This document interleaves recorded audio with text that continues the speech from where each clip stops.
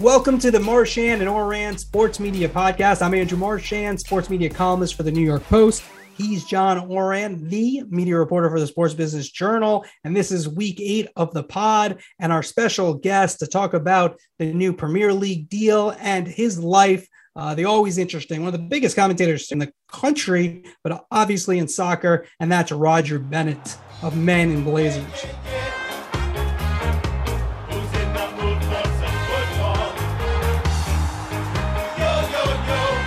Comes the magic spray.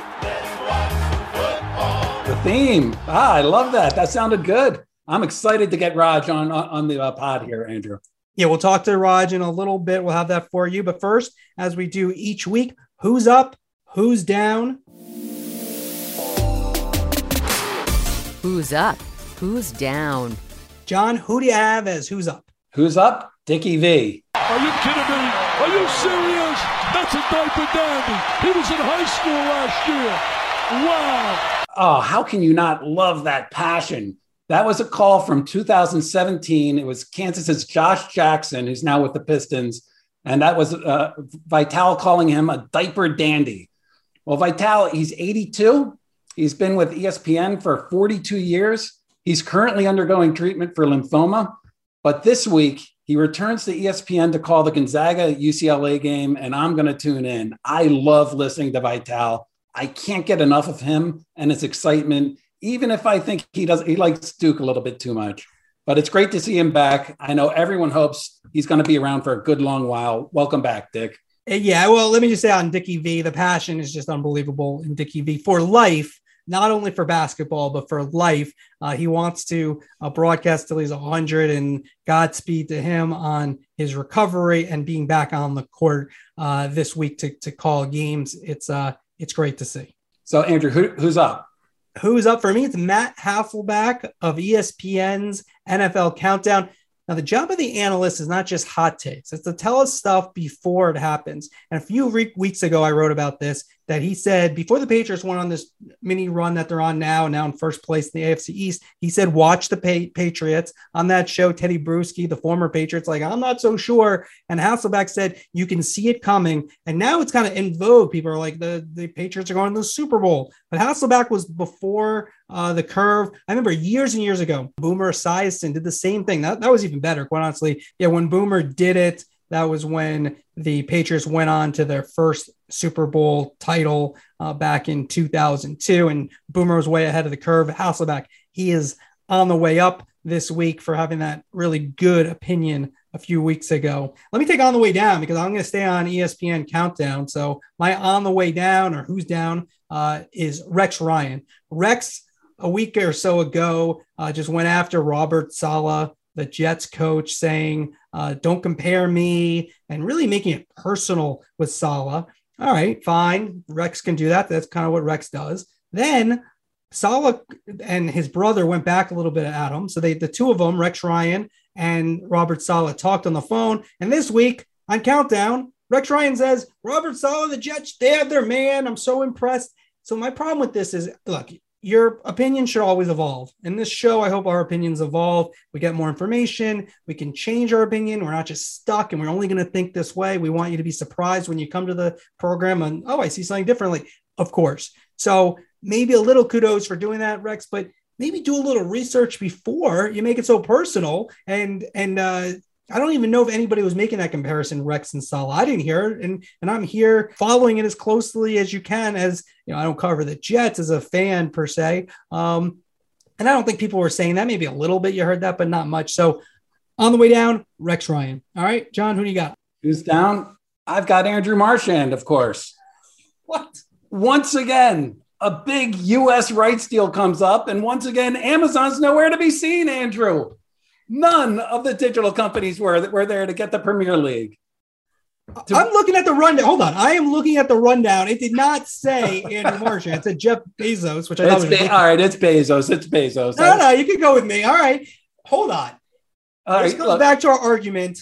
We're trying to make these takes quick. This goes back to our argument that Amazon's not a. You say they're not a real big player. That doesn't mean. Where were they? This is the biggest. You just put you put your column put the EPL as a major sport in America. Yeah. Wouldn't, if they're going to be involved in sports, shouldn't they go after the biggest sport in America? They kick the tires. This is a company, Andrew. This is my who's down, so I'm going. This is a company that's worth more than $1 trillion, and it was outbid by Comcast, a company that Amazon could buy several times over. So my on the way down, I said it was you. It's really Jeff Bezos, but it should be all of the leagues, all of the conferences that have been begging Amazon to step up in a big way to bid up their rights when this company just isn't doing it. Well, one thing, and then I'll let you have the finals, comment. Peacock needed this. NBC needed this deal. I mean, you talk to a lot of other rival executives. They don't think it makes really financial sense, that the numbers are not going to add up to the subs or the transmission retrans fees for NBC, or cable fees for USA. It doesn't all add up. So because Amazon does it, that doesn't mean they're going to do every deal that I've said they're one of the biggest stars for the next decade. They are, just because they have the NFL. So beyond, and we'll talk later. They got Al Michaels. They're going to get Al Michaels. I mean, they're a big deal. That said, that doesn't mean they have to do every deal. So again, I don't know. You can do Sinclair. You gave Sinclair a week off from not being who's down on your end. Next week, Chris Ripley's coming back. All right, go ahead. Finish last comment on this one. Look, all I hear from you are excuses. If they wanted it, they had the deep pockets to get it. They decided to be fiscally sound. But as you said, when they went into the NFL, you have to overpay in order to first get in there. And they didn't do it. All right, John, topic one, Sunday Night Football and what's going to happen in the future. Well, we get a little bit of a preview this Thursday night, Thanksgiving night. Mike Tirico and Drew Brees will be on the call for the Saints and the Bills. Then on Sunday night for Baltimore and Cleveland, it'll be Tirico and Collinsworth. Al Michaels off both days. I've reported 92% Al Michaels is going to Amazon. You're up from 90%. Last pod, it was 90%, Andrew. The meter keeps rising. Wow, interesting. I could probably go 100, but you know what? It's nothing's official. The deal between NBC and Amazon is not official yet. What's going to happen next year is Amazon's going to have the exclusive rights to Sunday Night Football. NBC's lead producer, Fred Gaudelli, is going to do both Sunday Night Football and Thursday night exclusive coverage. Al Michaels is close with Gaudelli. I believe they're going to come as a package deal. And then the analyst is in question. That brings us to Sunday night. People kind of assuming that it's going to be Drew Brees with Tirico next year. I don't think so. I think it'll be Collinsworth next year, but Brees is on the on-deck circle. And Thursday night is a big spot for him because, yes, he's done Notre Dame, but the nation will kind of be focused on Brees as an analyst. Yeah, NBC has been very strong about Chris Collinsworth. If Chris Collinsworth is not in the broadcast booth for Sunday Night Football next year, I'll be really surprised. But I do want to talk about Drew Brees for a second. Do you think he's done now basically half a season? Is he ready for the most watched primetime telecast 11 years running? I'm not sure if he is.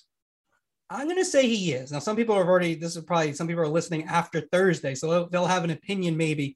I'll say this. I watched his whole first game, and then I watched another full game later in the season and caught bits and pieces of his Notre Dame game. What I saw improvement and more confidence on the broadcast. Now, do I think he's fortunate that he did not go right to Monday night or Sunday Night Football to start? Yes, because there has been growth. But I do hear a guy who you can tell is into it, who is taking teaching and coaching and trying to improve and is into the game. But again, do I feel like he's going to have a Romo effect and everyone's going to say how he's the greatest thing ever on Thursday night? I don't, but I do think you hear someone who can at least be competent, not a Jason Witten type situation. Nothing against Witten. He really wasn't as bad as maybe people thought he was, but he was in such a spotlight game on Monday night that it became a trending topic every week. But I think Brees has shown the ability to potentially be a real number one at some point. Well, let's talk about Collinsworth for a second. He is, in my mind, he's one of the top two analysts in the game right now. And having talked to people at NBC, it would be his decision whether or not he wants to leave. Why? For years now, we've been reading about him wanting to leave. Why is that? Well, that Collinsworth wants to leave? Yeah. I don't know if he wants to leave. No. We've been reading that he has a foot outside of the booth. Oh, you mean like they might be pushing him out? You're saying? Well, I think. Look, I think when you add Drew Brees, they're obviously, this is NBC's MO. They brought in Mike Tirico years and years ago. I think it was 2015, and the idea was he's replacing Bob Costas on the Olympics as the host and Al Michaels as the Sunday night main play-by-player, and that in fact did happen. You bring in Drew Brees. If Brees knocks it out of the park, I think it'll happen quicker. I don't think Brees has done that yet, and so it kind of comes down to how good they think Drew Brees is. I do think these networks want to get younger. They want to make sure they don't get in that Monday Night Football scenario that ESPN has gotten into, where they really haven't been able to find the main booth where they feel like this is it, and we got this for the next 10 years. And so I think NBC, they're not going to say, hey, we're going to replace Chris Collinsworth until they do. So I think Brees, if he's good enough, I think they'll make a transition. You know, Collinsworth, he's only in his early 60s, so he could do it for a while more. And, you know, they do have Notre Dame. Brees is on the pregame show. But I do think if I were Chris, I'd be looking a little over my shoulder, no matter what I'm told or you're told by NBC. He still has a couple more years on his contract, too. This is in your wheelhouse, so I'm going to defer to you. I just know that people at NBC, they love Collinsworth. Collinsworth works well with them. He comes across well on screen. I don't think, unless Chris Collinsworth wants to leave, I don't see him, NBC moving him out of the booth anytime soon. The big thing in all this, Al Michaels to Amazon, that's a huge thing. I mean, you can't keep acting like Amazon's not a big deal. They're going to have Al Michaels as their play-by-play guy next year. It's going to be a total focus of the NFL media season when Amazon has the exclusive rights to Thursday night. And with Al Michaels as the front man, they'll have some credibility right off the jump. I'll give you this. Al Michaels is a big splash for Amazon's Thursday Night Football. Jared Stacey is putting together a really top-notch team. Who do you see them pairing Al with? Yeah, I've written that, Jared Stacey, who's the head of production there at Amazon. I think the people that I've written for months now are Troy Aikman, Brees, and Collinsworth. And if you said, if I were to pick one who I think is the leading candidate, it's Aikman, just because I don't think Collinsworth's going to do double duty. I don't know if Amazon wants to, even though Brees isn't really associated with NBC yet, I'm not sure they want to do that as of yet. And I think Aikman likes the idea of doing Thursday and Sunday because he likes the idea of being paid for both those for one part. I think he hasn't found it too much that of helps. Too hard in terms of the workload. So that's what I probably see right now, but there is a mystery candidate if one of the big time coaches were to, suddenly retire after this season or a player comes out. But Al Michaels is only going to work with a certain tier of analysts. And so that makes the pool a little bit small. So why would Fox be okay with allowing Troy Aikman to go over to Amazon for a Thursday? I just think financially it's good. If it's good for Troy and it doesn't impact what he does with them, I don't think they're going to have an issue with it. They certainly are looking to make a splash. All of the names that you brought up, they're big splashes. We'll see who retires, but it's going to be something to look at for the next couple of months. All right, we move to topic 2, Sunday Ticket. In my newsletter on Monday mornings, I wrote that a emerging dark horse is Discovery, Warner Media, that combination that's merging together. We saw the aggressive bid they made for the EPL. You look at it, if they do not get involved with Sunday Ticket, they're going to be boxed out of the NFL business for the next decade plus. And they're in a race with Amazon and ESPN Plus and all these others in the sports game. I still have ESPN Plus and Amazon as the favorites. You have to include Discovery / Warner Media. John Orand, your take. My take is, look at what they did with the NHL. They surprised everybody and came in and got the NHL. With the Premier League, they surprised everybody and put in a really, really competitive bid. I mean, they can't now bid with Discovery. They're waiting for federal regulations to approve that to happen. But I think that I can actually see them as being a front runner in this for this reason. The NFL wants to increase the pie. ESPN already has an NFL relationship. Amazon already has an NFL relationship. They're trying to seed more companies to see what it's like to have the NFL. So that has Apple could be a possible destination. They have a sports division there, but they have no sports yet. Warner Media, they have no NFL relationship yet. So that's something that I'm really taking a look at. You and I both agree on DirecTV, at least on this round. I think Amazon has a really good shot at it. But yeah, I think that if the NFL follows what they've done before, they're going to try to get somebody that has no relationship with the NFL and try to get the Sunday Ticket over there. All right, let's do two things here. Number one, I'm going to do the Francesa thing where you knew something before it happened, but actually I'm going to do it for you because I don't think you said it on the pod, but John did tell me a number before the EPL negotiations were concluded that he thought that Warner Media / Discovery was going to make a big bid. So you said surprise, but I don't think you were really surprised. Shots! Listen, I knew that. That's what you should be saying. If you were a big time New York sports radio personality, you'd be like, I knew about that. I couldn't say anything. But John actually did say that. You mentioned Apple. Is Apple a real player? Yes or no? I'm not looking for are they real players or not in your opinion? Because I'm a no. Well, let me define that question. Are they real players for Sunday Ticket? Yeah. I'm going to say yes. Really? So you think Sunday Ticket? They have Jim DiLorenzo overseeing a sports department. At some point, they're going to have to try to get sports. Will the NFL want to have them sort of test on them? Probably not. Do I think they're likely to get Sunday Ticket? No, they would be below all those other companies. But would they be kicking the tires? Yeah, I totally can see that happening. Okay. You also said we agreed on DirecTV. As people know who listen to this podcast, I do not like to agree with you on anything. So what do you mean by we agree on DirecTV? I think I know what you mean, but what do you define that for me, please? We both feel that DirecTV is going to renew with the NFL, at least for this a bit of Sunday Ticket. It's existential to DirecTV to keep Sunday Ticket. I mean, can you imagine how many subscribers they would lose if they were just to give it up? So I see them staying for one more round, and I think you do as well. Yeah, and I think also a big part of that is also the bars and restaurants. Could Amazon, ESPN Plus, figure out how to get into those bars and restaurants and make it work? Maybe, but it already works with the satellite TV. So that's where I think that they stay in for both sides. So that's Andrew. That's a long and expensive process to do that. Exactly. And then is it even worth it for any of the parties involved, the digital parties or the NFL to really take on that potential headache? Last thing before we move on to our guest, Roger Bennett of Men in Blazers.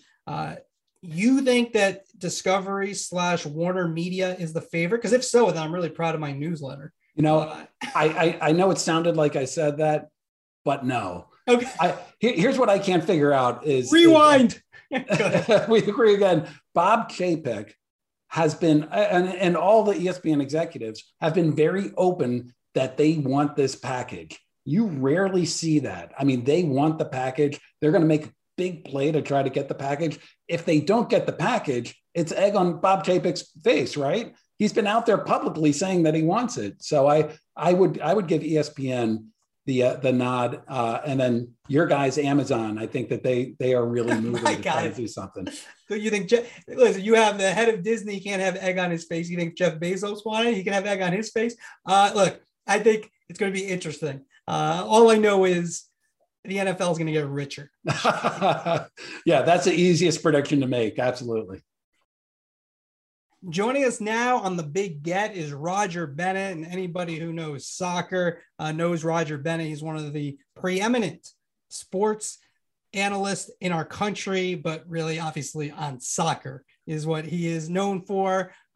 England born, now an American citizen. Roger, we've had Jimmy Pitaro, ESPN chairman, on this podcast, Shaquille O'Neal, Bob Costas, but I got to tell you something, my kids, they were most impressed with Roger Bennett. I'm also, it was slightly an overblown introduction, but for me to be with the two of you who have in such a short time just enshrined themselves as the Tom Brady and Rob Gronkowski of American sports media analyst duos, the honor is all mine. I'm Brady. You can be Brady. I don't like Brady. I'll be Gronk 100 times out of 100. Can I ask a question? How has it been becoming podcast duo sensations? Like, you've gone through the looking glass doing this. As you know, you are media analysts, but you become media superstars. How long before you're both just writing articles about yourself? Well, I feel like I'm going to write about Marchand soon enough, right? Yeah, I'm doing a long form on myself. It's really going well. An expose. Yeah, expose, exactly. That's our Instagram feeds. Yeah, absolutely. I'm going to have my salary. I just got it. I'm going to break that story. My salary. People love numbers. They love the money stories. I'm going to do a whole story about that. Exclusive. Yeah, the Post has learned. So that will be good. All right. The big news, your company, one of your companies, you have a million companies. You make it sound like I own them. Yeah, I know. You work for him. You might as well. You're a big star. Listen. When you were sitting with Brian Roberts, yes. Go ahead. I said make it so. Yes. When you gave them the envelope. All right. Your takeaways. I reported $2.76 billion for 6 years. Is this your salary, or are we talking about it's my salary? Confused which conversation we're on here. Yeah. Everyone write that $2.76 billion. I will not deny. That was billion, not million. No, billion. I will not deny it except when the IRS comes after me. So Rogers, listen, it's a huge deal. $2.7 billion for 6 years for the Premier League, Comcast, NBC, Peacock, the whole thing. What's your takeaway? What when I say those numbers and that length of contract for English football in America, what does this say about the sport and where we are?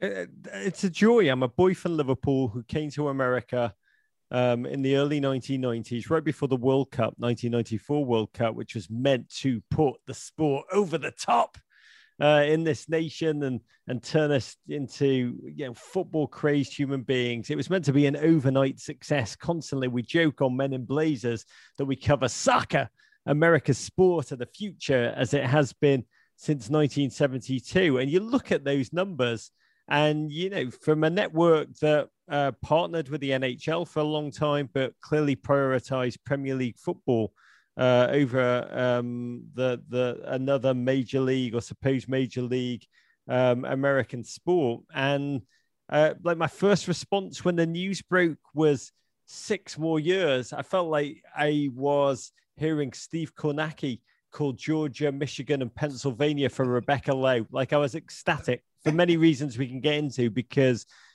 part of this is about the money. Part of this is a testament to the partnership and the perceived partnership from both sides, what the NBC bring to the Premier League, what the Premier League brings to NBC.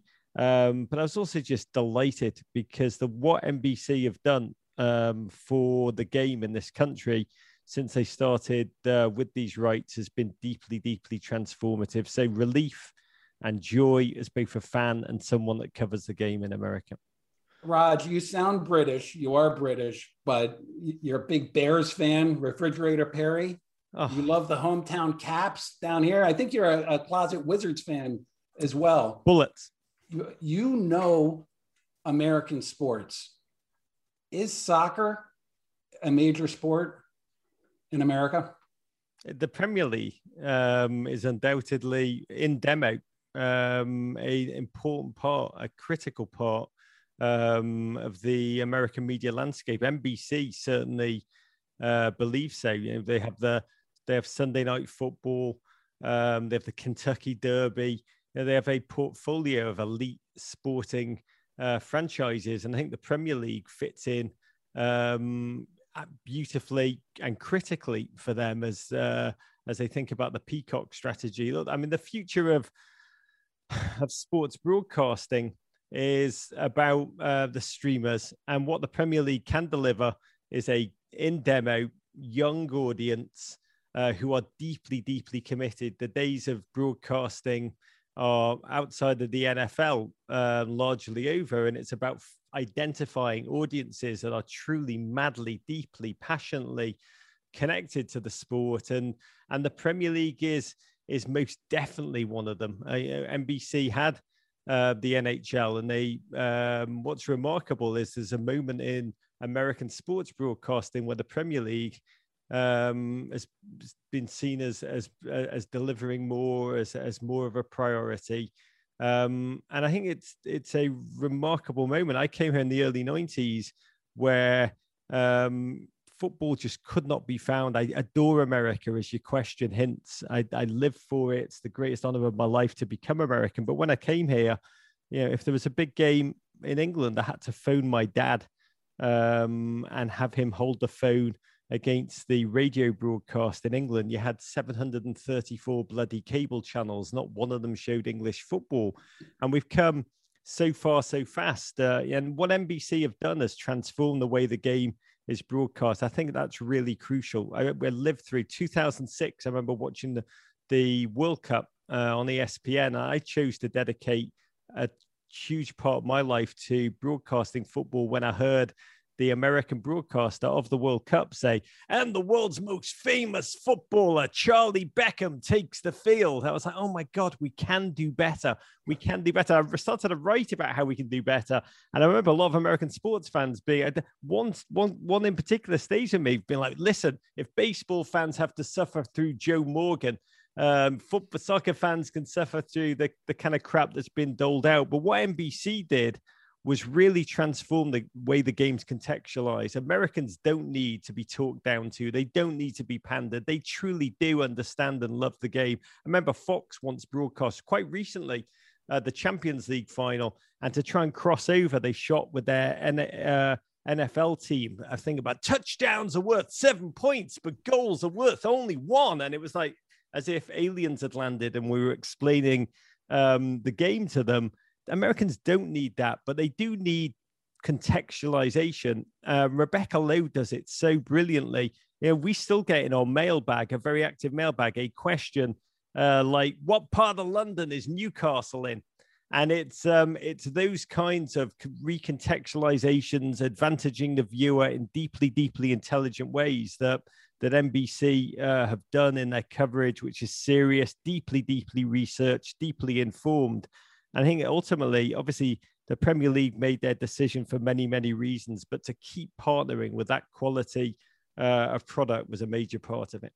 Yeah, the problem, Roger, with Chuck Beckham was he didn't bend the ball very well. That was the problem with. Yeah, for our non-soccer listeners, obviously David Beckham is the player that the announcer that Roger. I love yours, though. You're describing Chuck Beckham as if he exists like the Roger Clinton of the Beckham brothers. I love that. I know he doesn't exist. I know, but if Chuck Beckham, he was like a cross between Barkley and Beckham. He could have been the greatest commentator of all time. Oh, God. And also, another quick fact check here. Another quich fact check. Newcastle is in north London. So yeah, it's north of the wall for Game of Thrones. But it's a ultimately, and you guys will understand this from a broadcasting perspective, NBC were the first to set the field where, they understood the truths Americans need to know, which are mostly not about football. The American knowledge base does run so deep, the passionate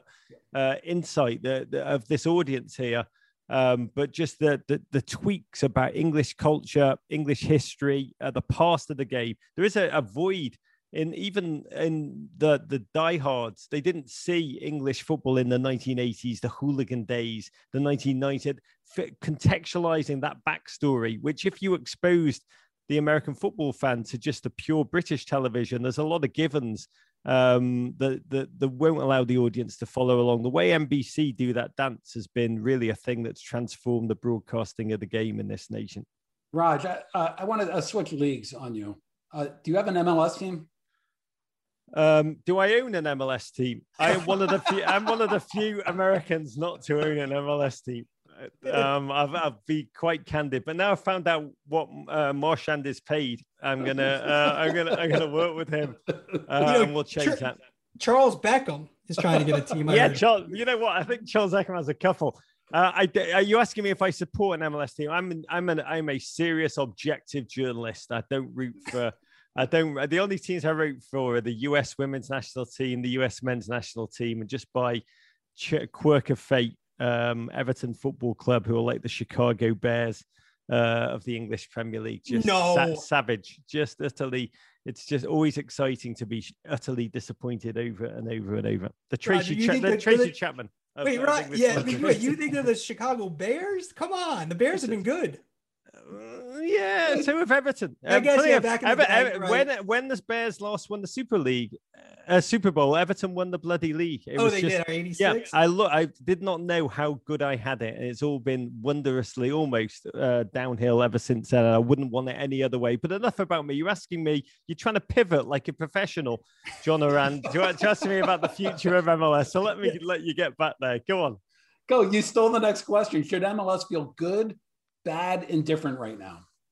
Wow, so MLS, for those of you listening, is the American Domestic League, which is I remember having arguments with ESPN about 12 years ago.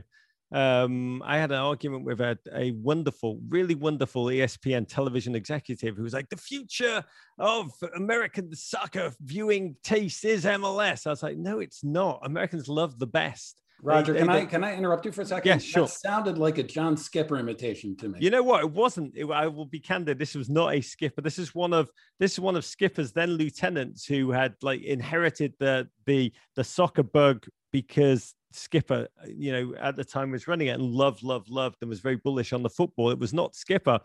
But I was in his office. I was like, Americans love the best. They'll gravitate to the best. The best is the Premier League. The best can change. It's changed in my lifetime. It was the Italian league when I grew up. English football was just a backwater. The tectonic plates underneath global football can change, and they do change, and you can hear them squeaking a little bit. But MLS is most certainly not the best. And the ESPN exec made the case. He's like, when a kid in Houston is going to wear a jersey, what's he going to wear? A Real Madrid jersey or a Houston Dynamo jersey? I was like, what, are you really asking me that question? And he answered, he's like, a Dynamo jersey. And the reality is, there's something fascinating about the Premier League. It's on in daytime. It doesn't compete with any of the American firmament of sports, which offers soccer very little breathing space in prime time.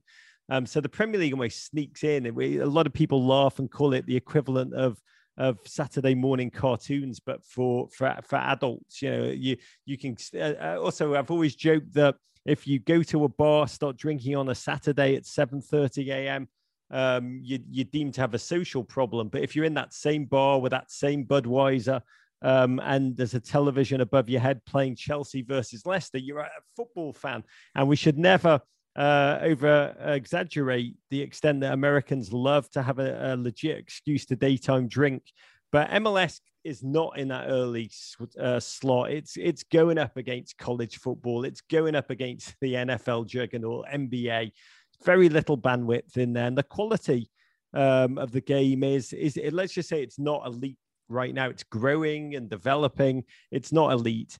And so I almost see it. And I'd love to know from you what its strength is. It has so much content to offer streamers. Like, I know that's a muscle that streamers love. And I think that's the content play that it's really banking on. But it's almost like saying MLB is doing this. How should we feel as the owner of the Pawtucket Red Sox or the Portland Sea Dogs? It's a very different operational reality. So I think the theory that the rising tide lifts all boats of football doesn't work, and I fear I speak to the Bundesliga, the German league, the people who run that.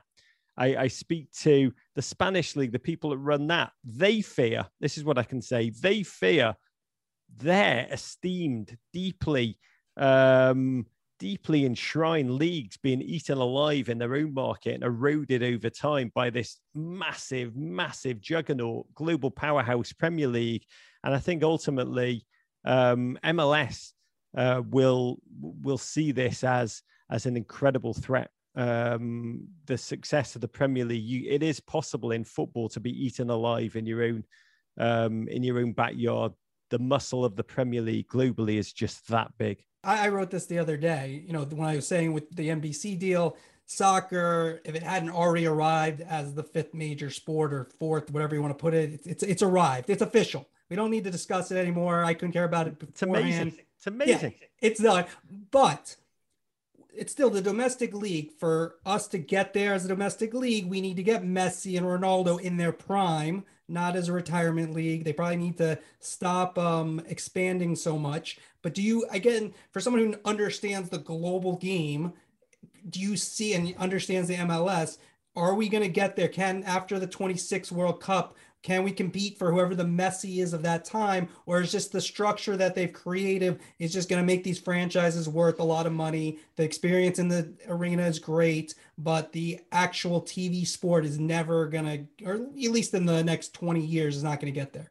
You are asking, by the way, I love the part of this podcast where you say soccer is now you've enshrined it as one of the great American sports. So I do not take that for granted. I adore that. That's an amazing moment that fills. I love America. I love soccer. I'm a boy from Liverpool. Soccer, football was a way with music that we explained ourselves to the world. And it was dark when I got here. Soccer was just not part of, I mean, it was despised, if I'm being honest, in many realms. And the fact that you've just said that, I just want to note, I do not take that for granted. Hey, but I'm going to push back and say it's not actually soccer, it's the Premier League. Yeah, I'd agree. And to be what you said earlier, yeah. We have a World Cup coming here in 2026. The last World Cup was meant to put football over the top. It was, America was this barren wasteland, the final frontier, like space was for Captain Kirk. And FIFA thought that overnight, like I'm looking at a beer tankard from the 1994 World Cup on my desk.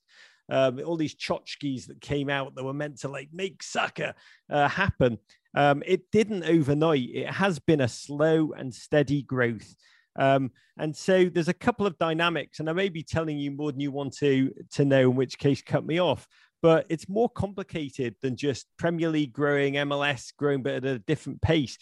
What's happened in the past 5 years is young American talent, 16, 17, 18-year-old, who've always been day class A in Europe. If you had an Argentinian player, Brazilian player, and American of the same talent, and you were a club, you'd never sign the American. They were always perceived to be lesser.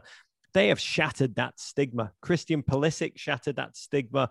There's a wave of young American talents who are now thriving in the biggest clubs in Europe. We used to marvel when we had a young American player playing against Barcelona, Juventus, or Chelsea. Now we have players starting for all of those teams who play for the American men's team. And that's a phenomenal moment. So you also have a talent drain from MLS.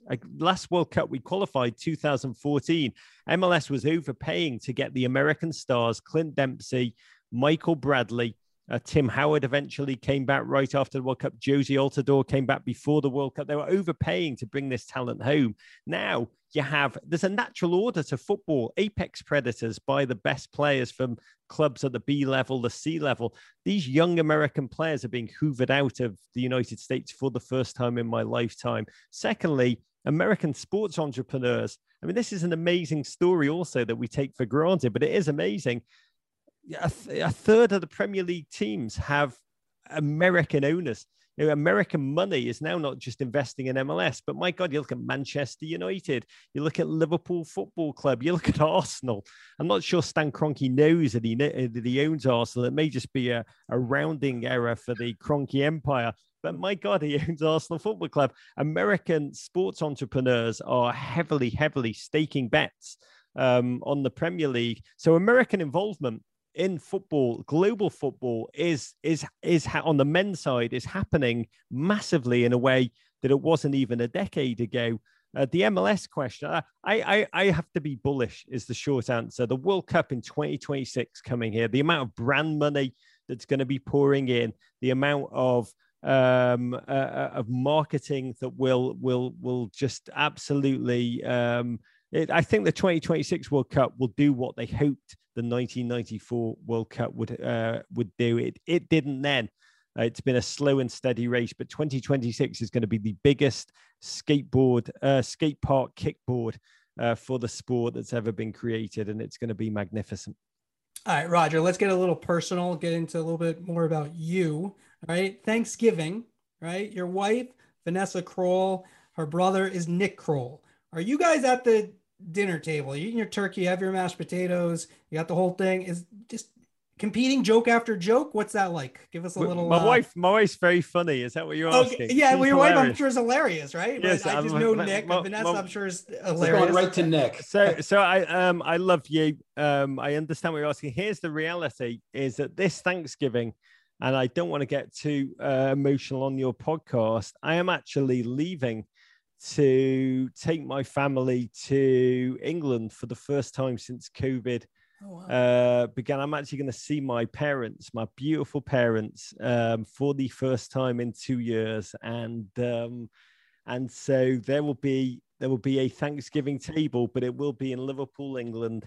And just the thought of it, I mean, so many families have been separated during COVID. I was last home on a shoot. I went to Anfield and Goodison Park and filmed there, and I actually filmed with my dad. We took a ferry on the River Mersey and took and taped a piece about the history of Liverpool. I had no idea, as the rest of the world did, that would be the last time I would see them. But on this Thursday, I will be not in America, raising a turkey leg with my American family, but with my British family, and I cannot wait. Wow, that's great. That's such a segue to the question I wanted to ask you. Fantastic book. Roger Bennett wrote a book called Reborn in the USA. I'm predisposed to liking this book because I love America. I lived in Britain when Casey Keller was the only American, Leicester City with the Walker's crisp on the on the shirt. And it's a coming of age story. And what struck me about this book, fantastic for Christmas, by the way, I'm totally serious, is you're brutally honest about when you were a real pill to your parents and you started to get some bad influences and you started to go off the straight and narrow. Why did you write that? Why did I write a memoir? I wrote a memoir. Sports shut down, John, during COVID. My whole life is built around sports, not just football, soccer, but I adore American sports. The Chicago Bears, the White Sox, as you hit, the Bullets, the Wizards, the Caps. All of it shut down. Nature abhors a vacuum. It was a terrible time for the world, for this nation. I love America. I absolutely adore it. America. If you've seen movies about the north of England in the 1980s, the miners' strike, Dance Billy Elliot, and he had ballet dancing to help him survive. I didn't have those mad skills, and what helped me survive in Liverpool: deep unemployment, political ostracization, a heroin epidemic, very little hope when I was growing up, was American television shows, books, movies, and the sports, which just seemed larger than life, lived in color, filled with joy and hope, where we didn't have very much of either of those. And so it's the idea that I built my life around, just the joy of America. So to live here, I grew up with the Statue of Liberty and the Manhattan skyline crudely painted on my bedroom wall, and ended up moving here. And then to have lived that dream and then just experience the COVID nightmare, the Black Lives Matter summer, the toxicity of the last election cycle. The idea, which I've organized my life around, the child's idea of America and the reality, two very different things, obviously. And I just wanted to retrace my steps of how that idea was forged in my reality through the layers of culture, the Beastie Boys albums, the Chicago Bears Super Bowl winning season, the release of Tracy Chapman's debut album, which I have here on cassette in my hand as we speak, and to excavate it almost like in a kid's fairy tale, retracing the breadcrumbs to understand the difference between that idea and that reality. That's why I wrote the book, really to stay sane during COVID when sports stopped, to fill my time, but also to explore those themes. And the response to it, all I can say is it's been one of the most, it's a very personal book, as your question hints, John. The response to it has been just immensely humbling. To have I also think Americans love what new Americans love about America. And it's something that we need to, it's a time of challenge. It's a time of occasional chaos. And I think we all need to tap into especially Thanksgiving is a great time for it to tap into some of that love in this moment also. I'm not kidding. The epilogue brought a tear to my eye because that's when you sort of wrapped everything all together. But you mentioned Tracy Chapman. You mentioned the Bears. You didn't mention the roast beef sandwich. The Arby's roast beef sandwich that I thought was like. When was the last time you had one, Raj? That's very God. If I was awarding the Michelin stars as a 15-year-old, the question is how many would I have awarded that first Arby's that I walked into? When did I last have an Arby's sandwich is a great question. I can say right now I'm looking at when I wrote about Arby's, the Wall Street Journal did an extract from the book where I really again sang Arby's praises. When I first bit into an Arby's sandwich when I was 15 in the northern suburbs of Chicago, shout out to New Trier High School. It did taste of democracy and freedom, and I was ready to eat my fill. Arby's sent me a very generous, a beautiful note writing about how much, obviously, my book moved them.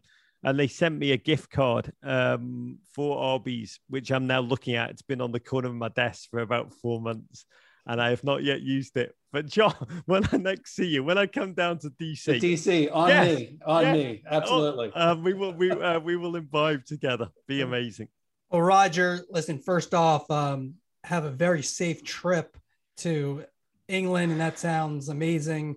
And very happy for you and your family that you get to see your parents again for the first time in a couple of years. That is, I know it was like for me after a year not seeing my parents, they're, not being able to see them. So that's very special. And we really do appreciate you joining us. I didn't know there's gonna be tears. I actually thought we were gonna laugh. We did laugh a lot, but I didn't know there were gonna be tears. I guess that's like a perfect podcast guest. There's tears, there's laughter, the whole thing. And the tears only came out when I said the word 6 more years of Rebecca Lake, just to be clear. Everything else, I was unbelievably critically acclaimed. People really do like that. I've read things that people seem to really like Rebecca Lowe. And I actually think she does a very good job. But there are some out there who really, really like her. There are some out there. Can I just say about Rebecca Lowe, what she does is, and it's what deeply, deeply intelligent human beings can do. They can take something unbelievably complex, rewrap it so it sounds simple and accessible. But the people who really know the subject matter realize just how deftly she's consistently doing that. And as someone that watches so much bloody football here and in England, where there's 100 human beings who are in her role, what she does and what she's done for the game in this nation, I cannot speak highly of enough. By the way, most of it is very, her brain is super sharp, but also working with her, you see how bloody hard she works, and she's never sat back and coasted. And the reality is that all of us want to grow the game in America. It needs that kind of hard work to take it next level. Never take it for granted. It's lovely to celebrate this incredible moment for the game in this nation with both of you blokes. And let's tell the people what they really want to hear, Marchand. Just catch them up on your own football career. Tell us, there's been a milestone this week. Oh, I did. Listen, we have some outtakes here. Last Thursday, the Premier League deal came down, but the big news was against the defending champs in my co-ed league, I got on the board for the first time with a goal and a 2-0 win for Do It for Alex. One of our players is out with a knee injury. Describe the goal. Just a goal? Yeah.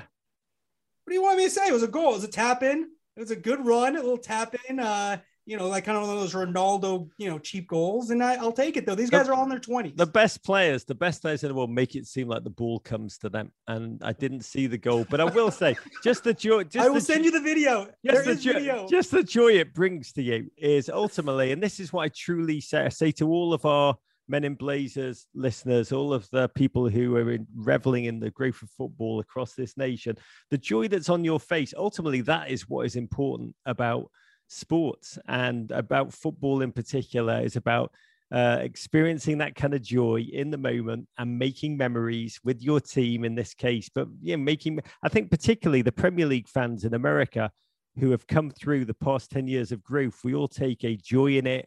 And that joy is about an awareness that we were a small group 15 years ago. It's now a surging fan base, and all of us are consciously making memories together with our kids, with our grandparents, with our friends along the way. And that's truly what's magnificent about sport.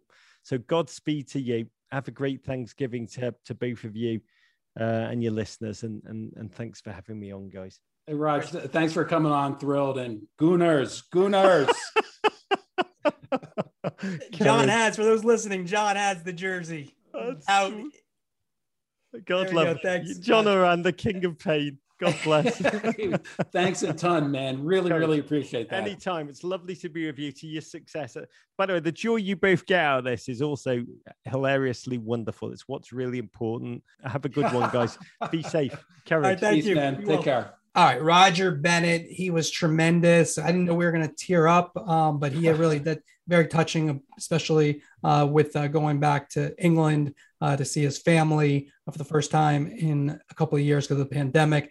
John, let's get to the business side of it. What was your biggest takeaway? I'm such a fan of his. I thought he was so good, but I was so interested in both you and him talking about soccer or EPL being one of the major sports. You went major sports to 5. I'm going to say there are 3 major sports in America: college and pro football, college and pro basketball, and baseball.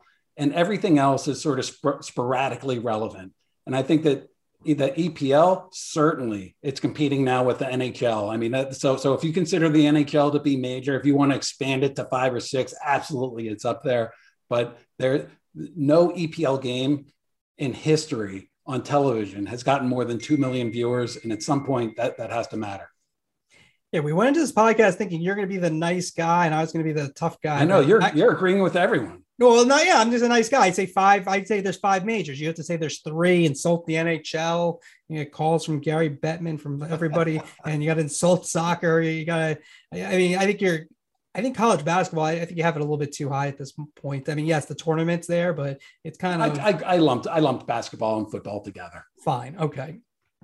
Look, it's one of those arguments like LeBron versus Jordan. We could argue forever. Doesn't really matter. Everyone can have their opinion. But I do think when you talk about $2.76 billion over 6 years, that's a major sport. So I don't think you can really, disagree with that. All right. We finish up every week with our calls of the week. Call of the week. John, what do you got? All right. My hometown, Washington, D.C. We claimed another title, Andrew. Let's hear Jen Hildreth's call of the Washington Spirit's game-winning goal on CBS. Rodman, absolutely on fire. First stretch there in the second half, looking to light it up again. The header! Washington takes the lead! Hello, Kelly O'Hara! Andrew, we're the District of Champions. We have the Caps winning the Stanley Cup in 2018, the Nats and the Mystics winning titles in 2019. Now the Spirit taking on the NWSL title on broadcast television, the District of Champions. I love it. Congrats to you. Congrats to the Spirit. And interesting, President Biden even gave him a shout out on Twitter, that's a big deal for the NWSL. Well, the NWSL, such problems this season. They lost their commissioner. There's some allegations of abuse. The Spirit, in particular, the league had to step in, ban the coach in mid-season. Players publicly called for the owner to sell. They had to forfeit some games in the middle of the season. So for that team, to say they overcame adversity is a cliche. They overcame some adversity. I thought the result was great. First time a broadcast network has ever carried that league's championship game. And congrats to the Washington Spirit. My call of the week, I go to Fox this week. They get my call of the week. They had the Carolina game in which Cam Newton had his first home game back with the Panthers, and they did a tremendous job. Mark Titleman was the producer on it. And what they did well was the story was Cam Newton's first game back. They put a camera right behind Cam when he entered the field, and they just let it play. This is what it sounded like. You got to see it as well. It is what it sounded like. Cam Newton about to be introduced to this crowd in Carolina. Here we go.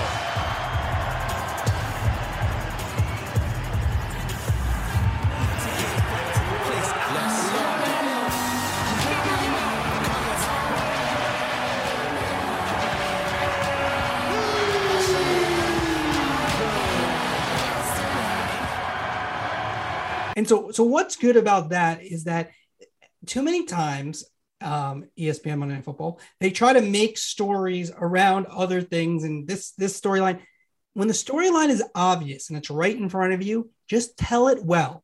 That's all you need to do. And actually, even every week, there's not always a Cam Newton returns to his, where he's the number one pick story, but there's always like an easy story to tell. And sometimes just take that easy story. And that's what Fox did there. They told it simply and they just mapped it out well. And so they get my call of the week. That's hard because you really have to see it too. I was watching it. It was the game that we got here in DC because it involved the Washington football team. It really was impactful. Even the audio was good. That was a good pick. All right. So that does it. First off, John, I want to wish you a happy Thanksgiving to you and your family and to everyone listening. Yeah. Hey, thanks for staying till the end and listening, everybody. Happy Thanksgiving. We'll see you next week.